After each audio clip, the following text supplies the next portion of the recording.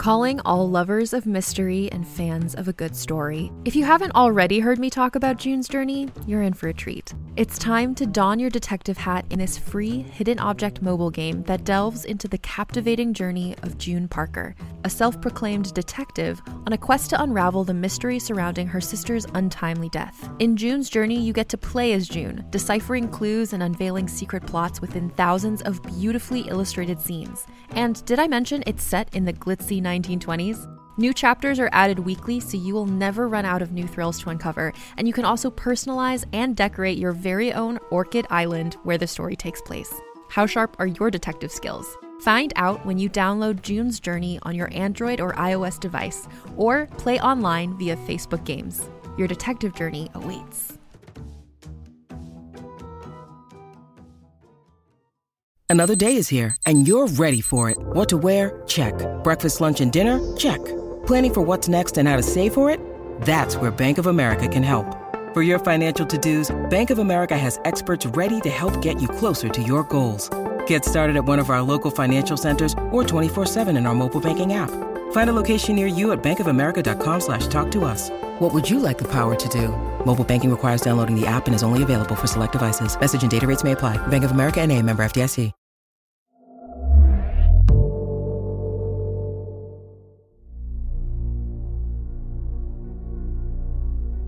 Hello, gentle listeners. Glad you could join us again. I'm Marco Palmieri. Hello, I'm Nicole Otto. So, Nicole, read much Lovecraft? No! Oh. Yeah. Well, Lovecraft isn't for everybody, especially a modern audience with, 21st century sensibility. There are a lot of things in Lovecraft that modern audiences find objectionable, and I think rightly so. What I will say is that Lovecraft started something that other writers have latched onto and run with in their own way and made it more palatable to 21st century audiences. This idea of, eldritch existential horror on a level where characters slowly go mad as they move through the stories. It's just a signature vibe that a lot of fiction writers have latched onto and made their own. And it's a really, really cool subgenre of horror. Yeah. The most I've been immersed in it is really that HBO show Lovecraft Country. Yeah. From a few years that's ago. a great example of what I call neo-Lovecraft. Yeah. And, we are blessed on Stories to Keep You Up at Night to have a writer who loves doing neo-Lovecraftian work. We've picked up several of her stories and featured them on the show in the past. Her name is Molly Tanzer, and she's also the writer of the two-parter that we're starting this week, a creepy mystery about Lovecraftian stories, tricks of memory, and weird people. We're pleased to present part 1 of In the Garden of Ibn Ghazi, written by Molly Tanzer and voiced by Vikas Adam.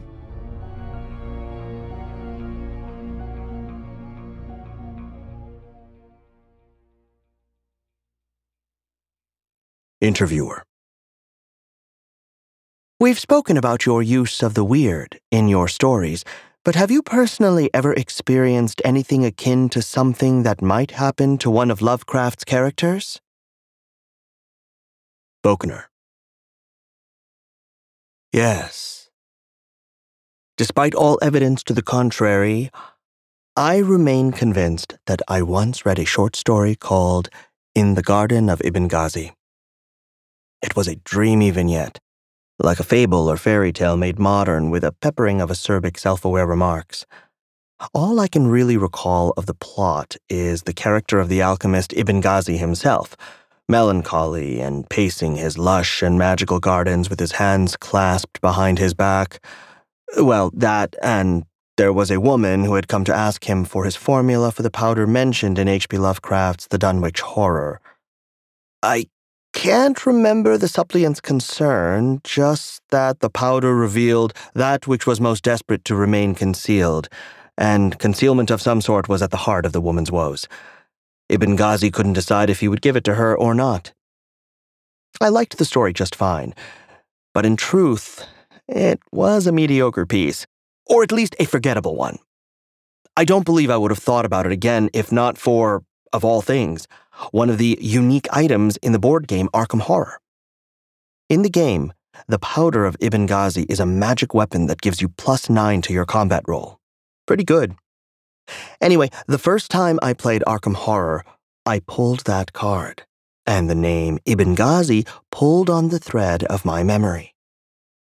The tug was strong enough that I picked up my phone to Google the story right there during the game. I thought I remembered a clever conceit at the end of the tale, but I could not recall the nature of the twist. Nothing turned up in my search results, not even when I put quotes around the title. The story did not appear to exist. At the time, I told myself I just had to scroll a little further, a little deeper than I could while playing a board game with friends. But later, when I got back to my laptop, I still had no luck. It gave me a queer feeling, one I've never been able to fully shake. I know that's a huge statement for something that must seem so trivial, but at the same time, please understand me when I say that I'm sure I read this story. My memory of its images, those I can recall, is as sharp in my mind as many of my own past experiences, and now it is sharper still, whetted by my subsequent mental self-interrogation. I would not say the mystery of this missing story is an obsession of mine, but it does preoccupy me at times. As a minor Lovecraftian author, the gentleman from Providence is often in my thoughts, and the minutiae of his oeuvre are frequent subtle notes in the chords I seek to strike with words. I am also fairly familiar with the work of my colleagues, for I read widely and with intention, and of course I am acquainted with many of them personally. None of them knows of what I speak. The title has rung no bells for any of the writers or editors I have asked about it. So, you can see, I am sure, why it gnaws at me. Better perhaps to say it nibbles here and there. But I ask you, if In the Garden of Ibn Ghazi isn't a real story, why do I have such a strong recollection of it? From whence did that image of the alchemist's broody pacing come? And why, oh why, do I remember its mediocre conceits but not its brilliant conclusion? It's just strange, and I wish I knew what to make of it. That was how it all began. Upon reflection, this portion of my interview in the Paris Review does read like a cry for help, and people who are into H.P. Lovecraft are famously, sometimes even notoriously, helpful. Several emails from armchair Lovecraft experts trickled in over the subsequent weeks after the magazine's publication, most with links to stories that were most decidedly not my half-remembered tale. Only one individual suggested that acid developed by MK Ultra might be at work, which is pretty good for Lovecraft enthusiasts, actually. Then I received a letter of invitation in the mail. Would you like to see it? I have it here. Just look at that beautiful handwriting. That oxblood red ink. The paper is so lovely, too, like cream to the eyes and to the fingertips. Now, hold it to the light. See the watermark? It looked to me like a serpent biting its own tail, and Ouroboros. I didn't notice all that until after I read it, of course. Shall I read it to you? It begins so strangely. Although it is very rude of me to contact you out of the blue, as it were, I feel this matter is of such importance that I must throw caution and manners to the wind. If you will be so kind as to keep reading, I will tell you my name is Upton de Vries. I got your address by making a large donation to the magazine in which your charming interview so recently appeared, but don't be too cross. I had to get in touch with you, and that seemed the most efficacious method. Emails go awry so easily, or sit unopened in one's inbox or spam trap. But a handwritten invitation is always opened immediately. Is that not true? You are probably asking, why is Upton de Vries so desperate to speak with me? Here's the thing. I am lucky that life has decreed I should become a successful producer of offbeat historical plays. If you follow theater, you will have heard of my avant-garde staging of Euripides' Bacchae that brought down the house at the Williamstown Theater Festival in 2016. Though my absence from the theater world of late has been lamented in most major magazines, I have been too preoccupied with my current project to appease their wailing cries and lamentations that I should appear somewhere or other. What is this project, you will ask? Well, I am producing a play, a curious one. I can find no record of it being performed in the modern age. The only copy seemingly in existence was discovered in a trunk belonging to the 17th century French noblewoman Marie de Rabutin-Chantal, Marquise de Sévigné, when it was recently sold at auction. After changing hands a few times, the manuscript came to me. A friend of mine at a major university thinks it was likely written as an entertainment for one of the Marquise's extended stays with her daughter in the village of Grignan in the south of France. Now, you're probably asking, why is Upton de Vries telling me this? It is because the Marquise's play is called In the Garden of Ibn Ghazi. As I said above, this is an invitation. Please, come and watch as we rehearse In the Garden of Ibn Ghazi at my remote and lovely estate in the Poconos. I think you should like to see it after all your fruitless questing. Would you not? I've always been an aficionado of all things Lovecraftian, and I think we both should be glad of that, because it means I found you and read your curious tale, and that means I can provide some answers for you. Perhaps. If you should like to come, RSVP with dates that suit you, but do make them within the next month. After that, we shall be taking our show on the road, as the saying goes, but those roads are on the European Theatre Festival circuit, and thus less convenient to you. Sincerely, your humble servant, Upton de Vries. I answered him. I Googled him first, of course. I found out he headed a company called Hentopan Productions, and from the description on the site, I learned that hen to pan is a phrase meaning all is one in Greek, and that it is associated with alchemy, and the Ouroboros, explaining the paper's watermark. The FAQ on de Vries' website said he'd chosen the alchemical reference after his first hit, some notorious flop he'd turned into a smashing success, lead into gold and all that. I also found out de Vries had been honored at the Edinburgh Fringe Festival, the Festival d'Avignon, and more, but beyond that, his personal life was almost suspiciously quiet for an artist. No failed marriages, no children eager to write an exposé, no old #MeToo allegations. It is sometimes true that people are drawn to the arts because they want to actually make art, not for the potentially exploitable power dynamics. It seemed like de Vries was one of those, so I put my RSVP in the mail the very next morning along with a list of suggested dates. I also asked if he would send me a copy of the play. I tried to do it casually, but in truth I was desperate. When I first read de Vries' letter, my blood had quickened to hear that this Marquise de Sévigné had written a play with the very title that had been rattling around in my mind for so long. I had to see it.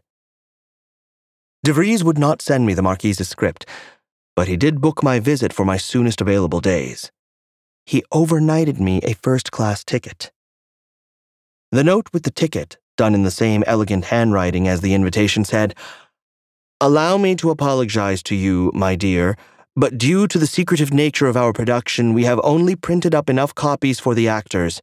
I know you must be feeling disappointed.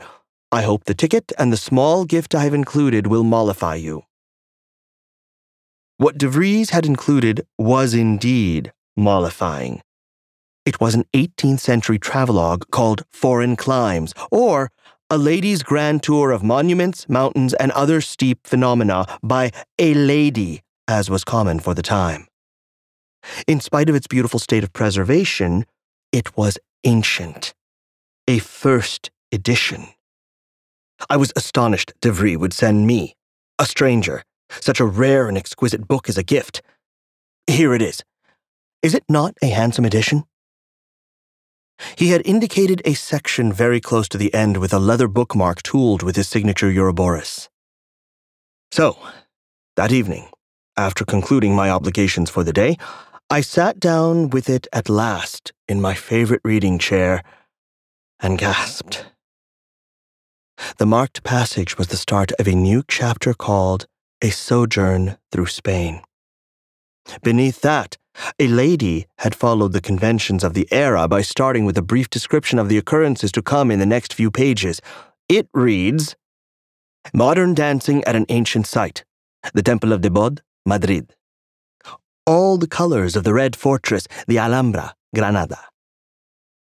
In the Garden of Ibn Ghazi, an estate, Barcelona. The beginning of the end.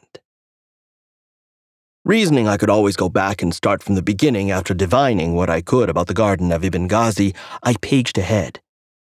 I had to know. As I have said, it is not that the missing story with its opaque title had consumed me.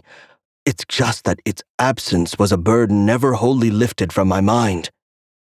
Here is the passage from the book. Barcelona ought to put a muscle upon its coat of arms, for the occupants of that city are absolutely mad for them. They prefer them to far finer fishes, and the focus of much of their substantial culinary prowess is on creating delicious, savory broths and sauces for them. Every tavern in the land has their famous dish of mussels, each with a longer history of who hath made them and who hath enjoyed them than their competitors. Regardless of the veracity of these such tales, they are, all of them, delicious. You will find them cooked with broths and precious spices, others with white wine and herbs, still others with cream and bacon and paprika, though that is my least favorite way. I find the fat mutes rather than enhances the flavor of the mussel itself, even if it makes for a luscious sop for a good hunk of crusty bread. The Viscount H. and I were eating char-grilled mussels with a sauce made of peppers and almonds when the players set up across the street. They were a gay, lively troupe, and a handful of merrily attired acrobats entertained us with jokes and japes while the others erected a small stage. The play they would perform, they said, was called In the Garden of Ibn Ghazi. We were intrigued, but the title appeared to make the locals uncomfortable for some reason. They began to murmur and elbow one another even before the play began, though neither my companion nor I could perceive why. The play was, to my mind, unremarkable. The story was of a nobleman of Barcelona, a Moor by the name of Ibn Ghazi. Ibn Ghazi was a recluse whose only passion was gardening.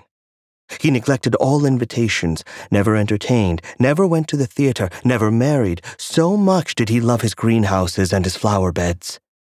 It was said that every plant in the world grew in the garden of Ibn Ghazi, even those one might call wicked, poisons and rare herbs with magical properties.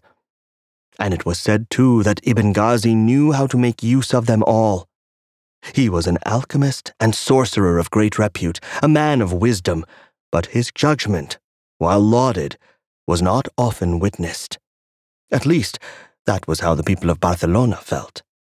They appealed to him for advice about their problems or for cures for diseases, but he had his apprentice turn most of them away at the door. The tone of the play was disapproving. Ibn Ghazi was clearly the antagonist. When he refused to help those who came to him, they suffered. Those his largesse compelled him to assist fared little better. It seemed to us that going near the man at all was akin to walking blithely into a burning building, but the desperate are, well, desperate. We heard the tale of a young widow, pregnant with a child her husband had sired upon her before committing the act that sent him to the gallows. They both died when Ibn Ghazi would not give her a tincture to ease her labor for fear that the child would grow up to also do evil in the world. Next, we heard the story of a man to whom Ibn Ghazi gave a sachet of rare herbs to cure a skin condition that had afflicted him his whole life. Cured, he debauched himself for a month until he died of an excess of wine and women. The vignette that most affected me was one of the tales of Ibn Ghazi's miserliness. A woman came to Ibn Ghazi begging for the recipe for his notorious powder, a powder that could reveal that which was most desperate to remain concealed. Ibn Ghazi asked why she required it. And she replied that her brother was gambling away what little they had. The woman wanted to find this den of vice, but every time she tried to follow her brother, he eluded her pursuit. He would turn a corner and simply be gone. Ibn Ghazi considered her case, but refused her the recipe. He agreed, however, to give her 1 dose of the powder and sent his apprentice to fetch it for her. But when the apprentice returned with the powder, she opened the sachet and used it on Ibn Ghazi himself. Of course, in that moment, What he was most desperate to conceal was the recipe, so he spake it aloud. The woman took that away in her mind, even though she had none in her hand. Just then, one of the acrobats shouted a warning. Quick as a flash, they'd packed up their stage and trundled off into the alley, not too far ahead of two stout city watchmen who came running around the corner, looking ready for a fight. What do they expect? Said our serving girl, sucking her teeth at the scene. She spoke some French, and I a little Catalan. We understood one another perfectly. And yet, I was surprised by her words. In general, the people of Barcelona are not given to acerbic remarks. Why do they give chase? I asked as I watched the watchmen peering here and there and asking questions of the passers-by. Our serving girl looked nervously up the street.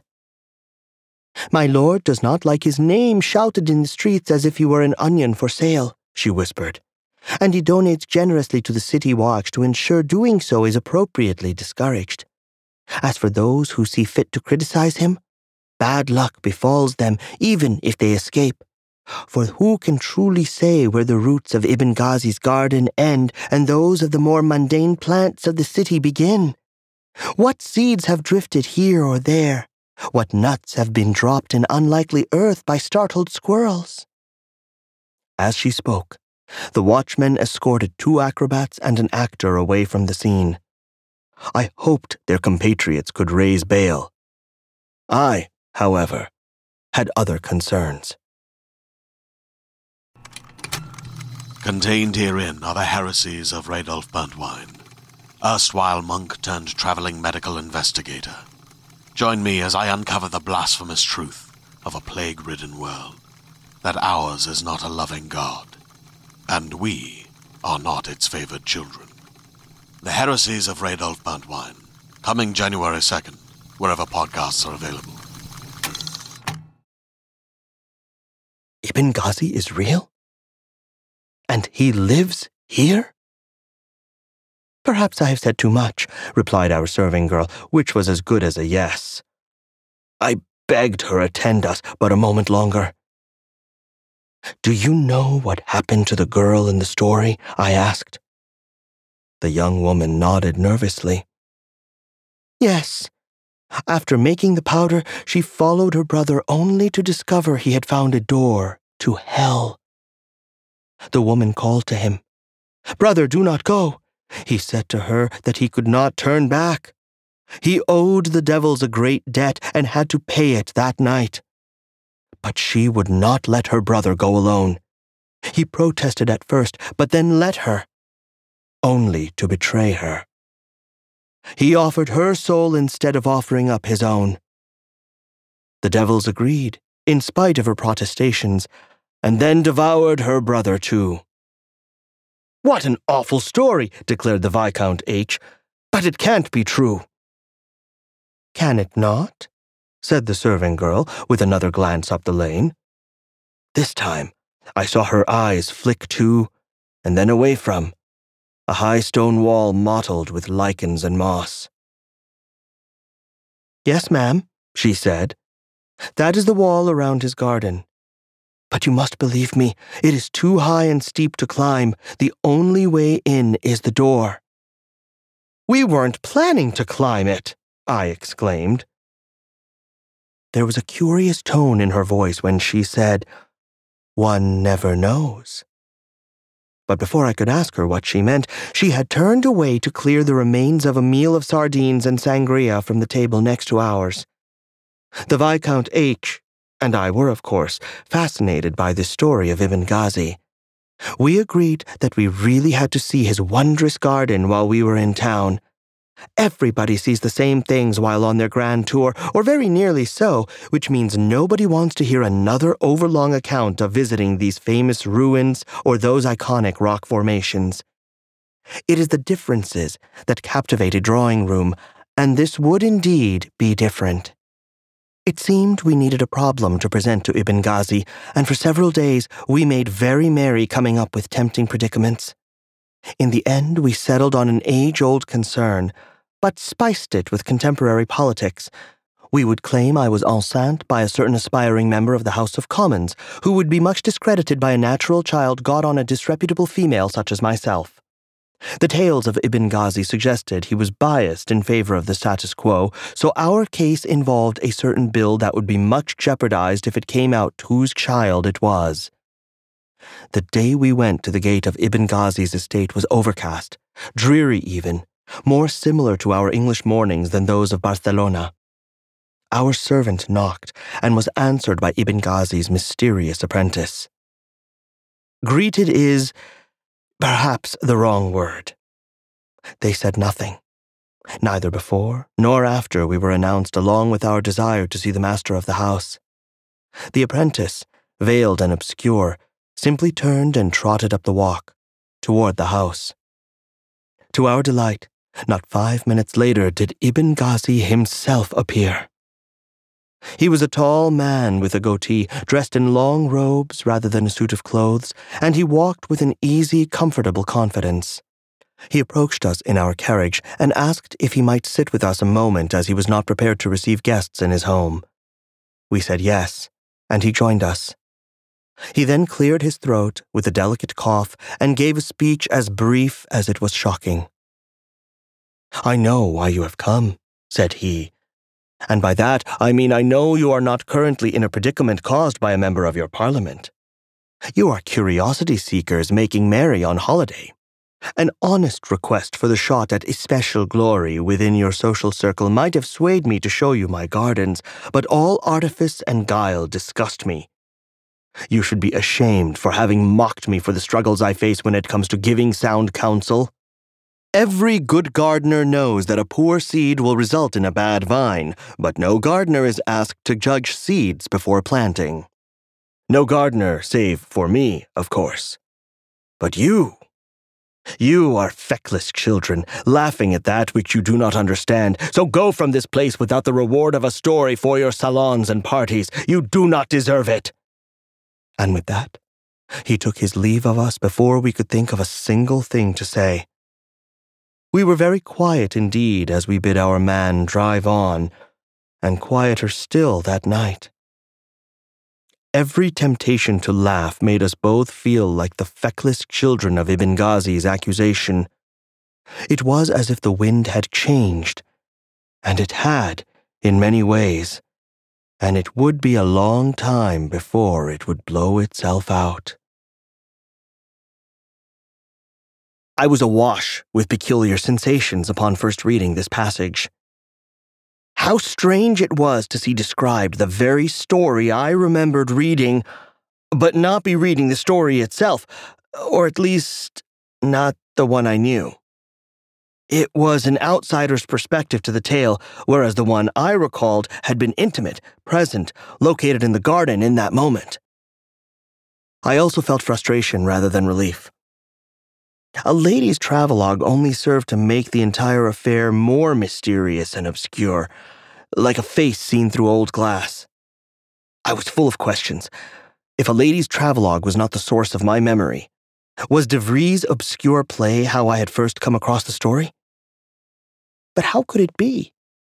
The play had been written by a 17th century noblewoman and had never before been translated. Or, at least, so claimed De Vries.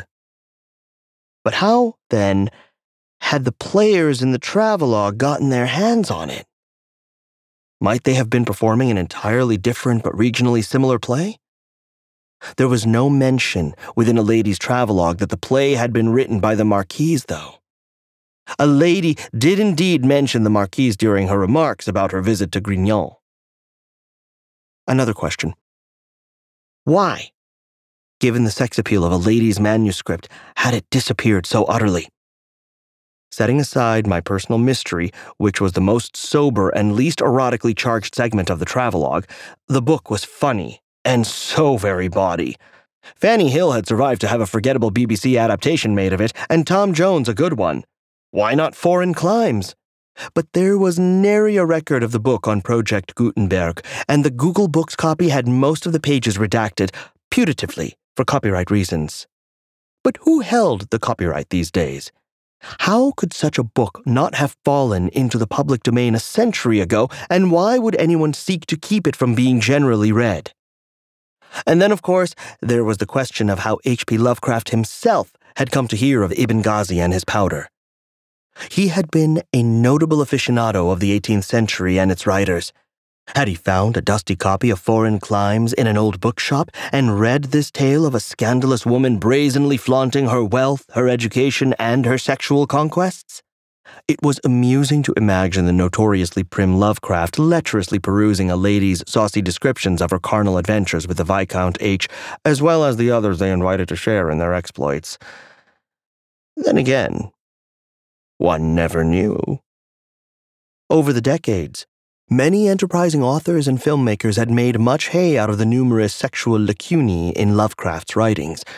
Here the evidence suggested he'd enjoyed a lady's foreign climes enough to reference a ribald work, however obscurely. I wrote down these inquiries, and others, over the next 3 days. By the time I was heading for the airport in the back of the car de Vries had arranged for me, I had read the entire travelogue twice. I was champing at the bit to hear more of this mysterious story in its various forms. The airplane ride to Philly wasn't so very long, but I was impatient and could not stop fidgeting until the stewardess brought me a second glass of rosé. Then I napped a bit, and was glad I did, for I got no sleep on the second leg of the journey.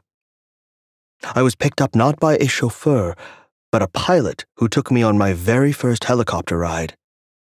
Said pilot had little to say when I asked questions regarding where we were going, how long the journey might be, and so on, so I occupied myself with watching the scenery and playing on my phone until it lost signal. Without an electronic distraction, I studied the forest beneath us.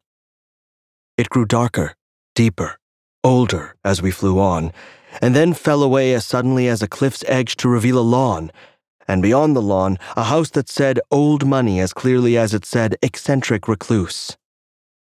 No landmarks. All I know is that we were heading north. I'd checked the compass on my phone before I lost signal.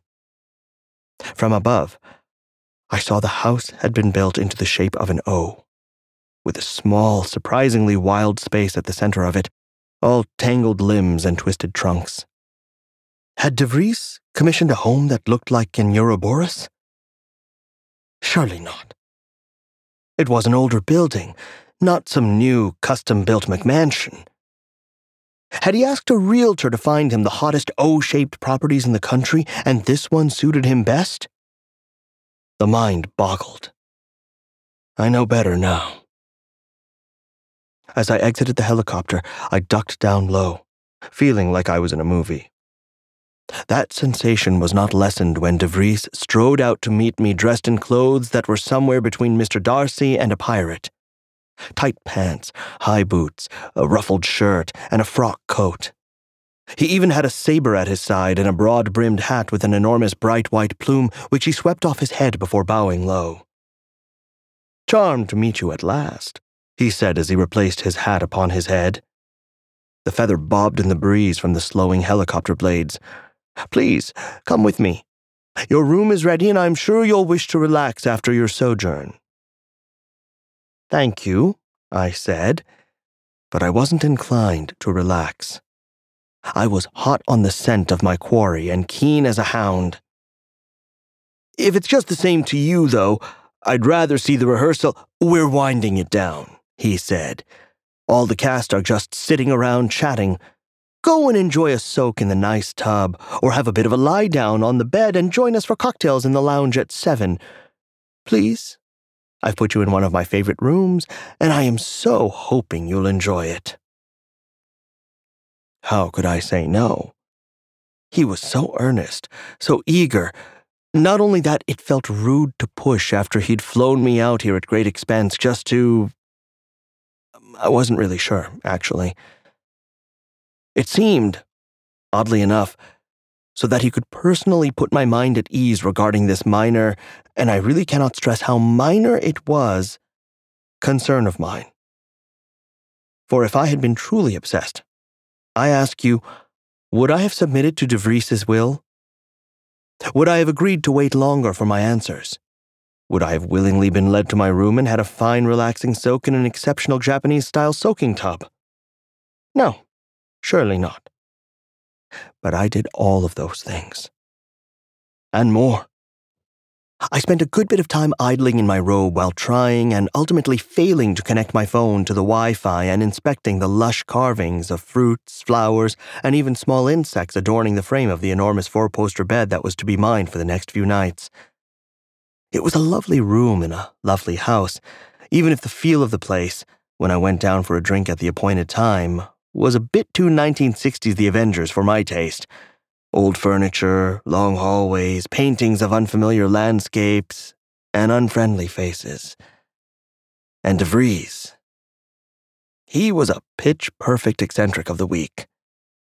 Did he, like everyone on that show, also have a dark secret?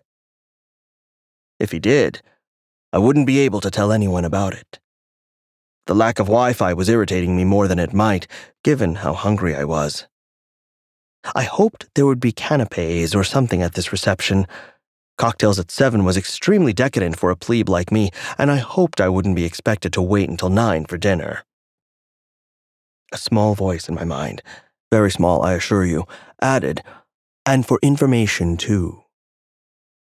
When I walked into the opulent parlor, all thick rugs and Chippendale-style furniture and trophy heads on the wall, I was relieved to discover that there were indeed canapés, the hottest and the freshest vol au vents to be had, for I anticipated the first platter by half a minute or so.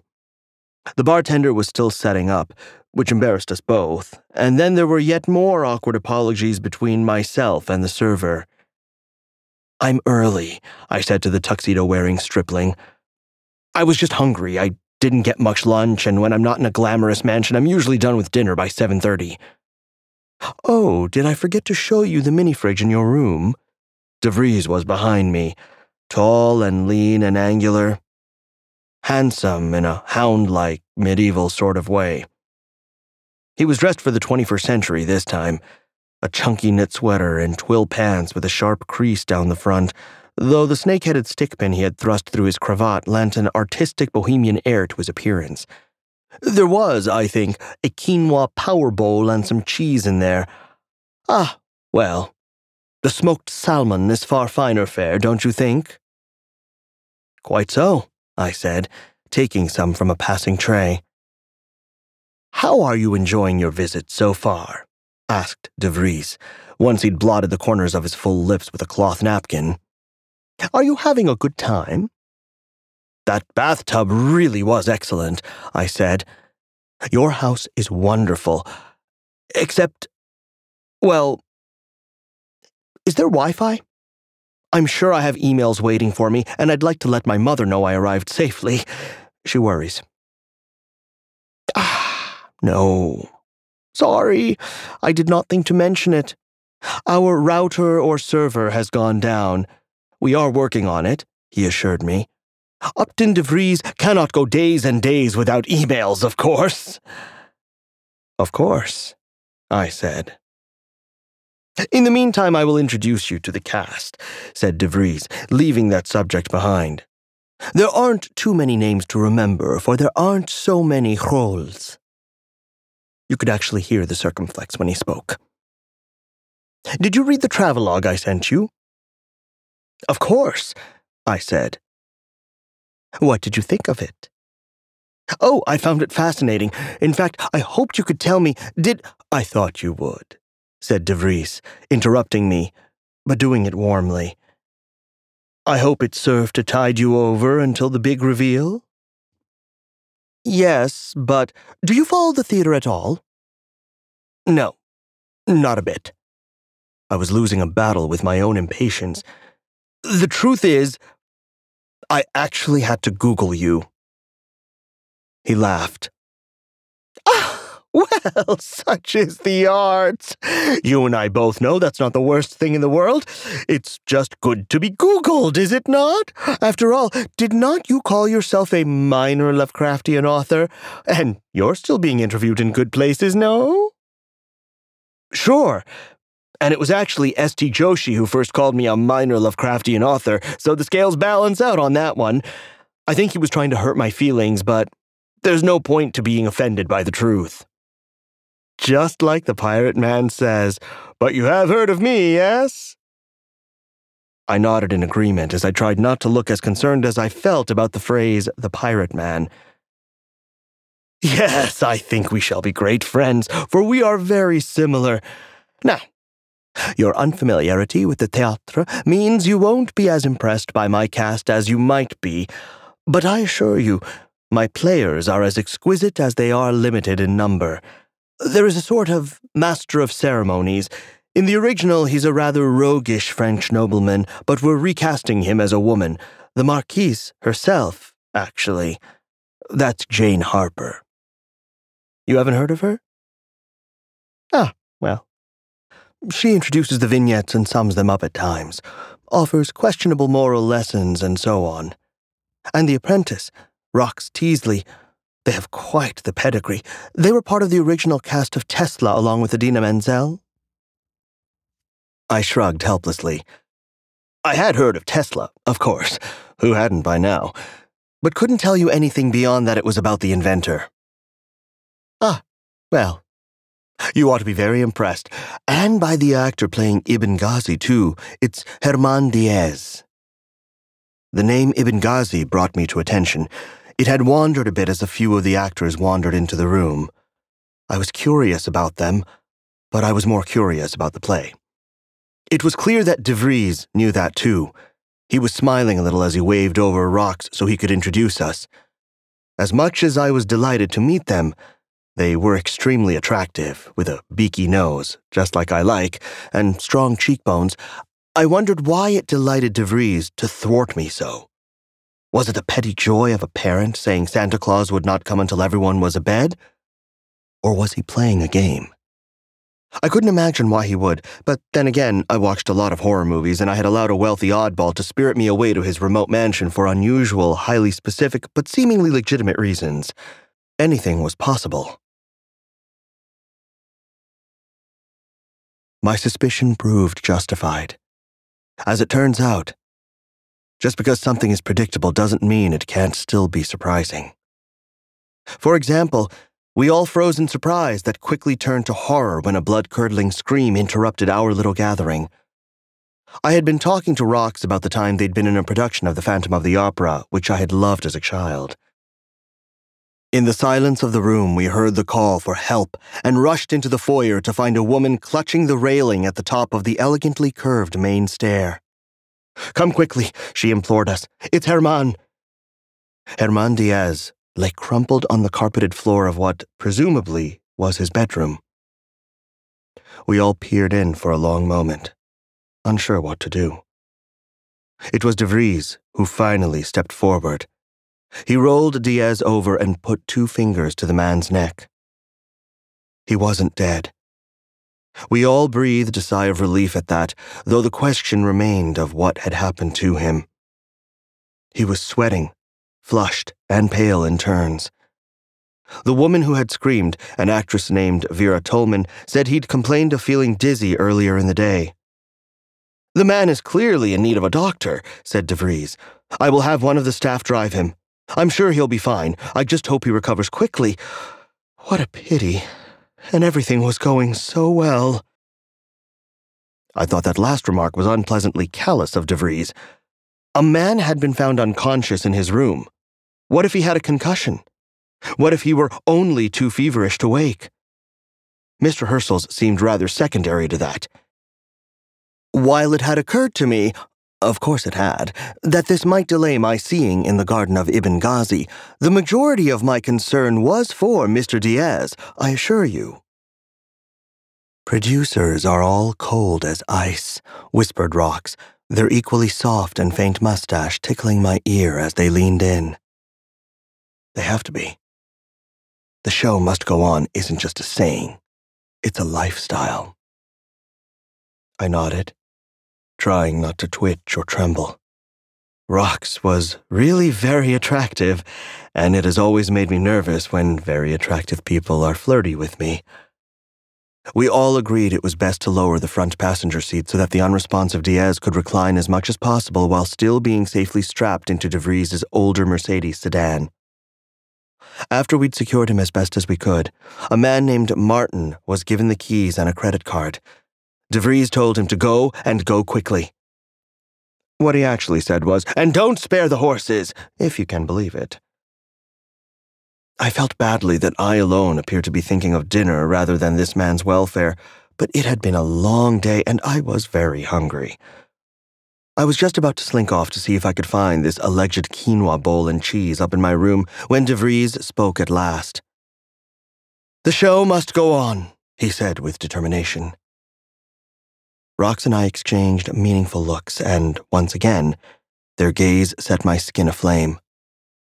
"We cannot afford to wait. No matter what, tomorrow morning at 10 sharp, we continue as planned." "But how?" said Trace Fellows, a sandy-haired actor with the square jaw of an all-American home team football star. "We have no Ibn Ghazi. He's in every scene." "Upton, you can read Ibn Ghazi's lines," said Vera. She was a short, pretty woman with dark hair that just brushed the tips of her large bosom. "I mean, you know the whole play by heart already." No, said DeVries. "I cannot. I must keep myself apart to watch, to see." If DeVries kept himself apart, why had he been wearing tight pants and a frock coat earlier? I didn't have time to wonder about this for long, for DeVries turned to me and looked me in the eye. "It would be best to use a stand-in," he said. "But who?" asked Trace, with an appropriately theatrical gesture. As I said, the predictable can still be surprising. "Would you consider it?" said DeVries, looking into my eyes. "Would you be our humble production's Ibn Ghazi while poor dear Herman is patched up by the local sawbones?" "Due to the secretive nature of our production, we have only printed up enough copies for the actors." "How can I possibly be the right person for the job?" I felt I ought to make at least a token protest. I didn't want to appear too eager. The mood of this whole affair had shifted from horror flick to the sort of murder mystery dinner theater where the audience is forced to participate. "You're the only one," said DeVries. "I have but a small staff here, and they are kept busy by their duties about the house. Now they are one short, even. I am occupied wholly as director. It falls to you, my dear, if you will help us." "I'd be pleased to," I said.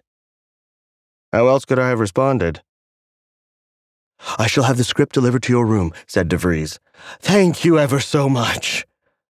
I glanced toward where the actors stood huddled together. None of them looked impressed by any of this, not even Rox, who had positioned themselves at the edge of their group, a little closer to me. Nor did they appear particularly perturbed by the evening's events. I wondered if this sort of thing was more common in theatrical circles. But then again, they didn't really seem like actors. I don't mean like the stereotype of actors that one sees on TV and in the movies, though that is in fact fairly close to reality. The actor drama you see in the media about actors is written by writers hoping to push the thoughts of the audience in certain directions and misdirections. In private, that drama has different currents and eddies. Who is being inconvenienced, and for how long? Who is being upstaged, and by whom? Author drama is different. With notable exception, it's mostly conducted behind keyboards and whispered about at unremarkable bars and unremarkable hotels. When people write books or make movies about author drama, they're almost always ridiculously sensationalized, or at very least, the timelines are sped up to make for a good story. The reality is usually much more sedate and petty. "Then it is decided," said DeVries. "Tomorrow we shall meet at 10, as we have been, and I want everyone in costume. Yes, again. No makeup, not unless you want to, but from here on out, I want you to rehearse in your costumes so they look lived in when we perform, and you will move in them as if you have lived in them. Understood? Good. Now, is anyone hungry? Dinner was to be served some time ago, I believe. If anyone still wants it, we can go in now." "I couldn't eat a bite," said Vera. Not after finding Herman like that. Good night, everyone. A few left, a few stayed. There was little talk as we ate local beef and risotto topped with an egg from De Vries's estate's chickens.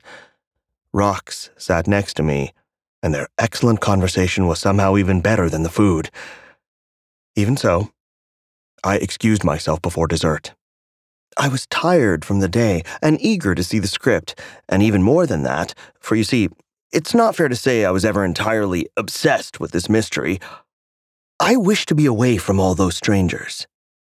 Especially De Vries, with his smiles and his easy manners and his casual air of practiced command.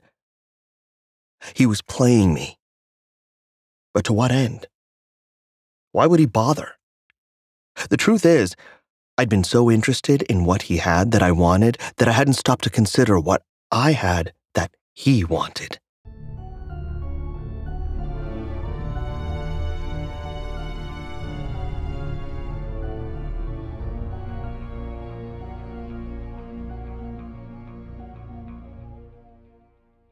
We got to leave it there, but do join us next time for the conclusion of In the Garden of Ibn Ghazi. You'll be glad you did. And if you love stories like this one, there's really no better way to tell us than with a 5-star review wherever you're listening to us right now.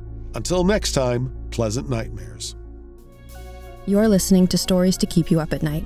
Created and produced by Realm, your portal to another world. Listen away.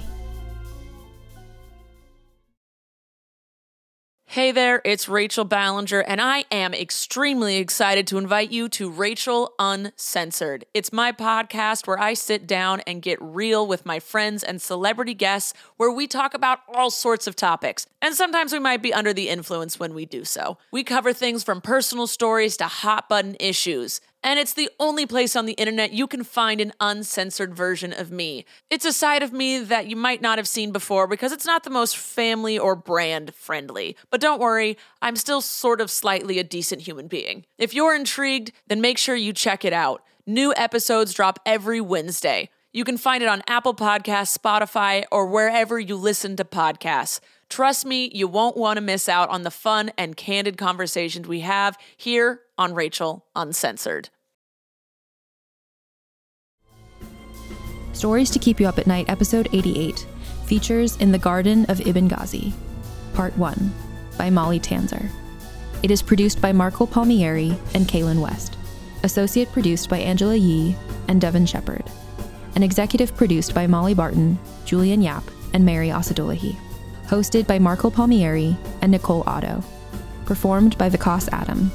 Audio edited by Corey Barton. Additional editing by Angela Yee.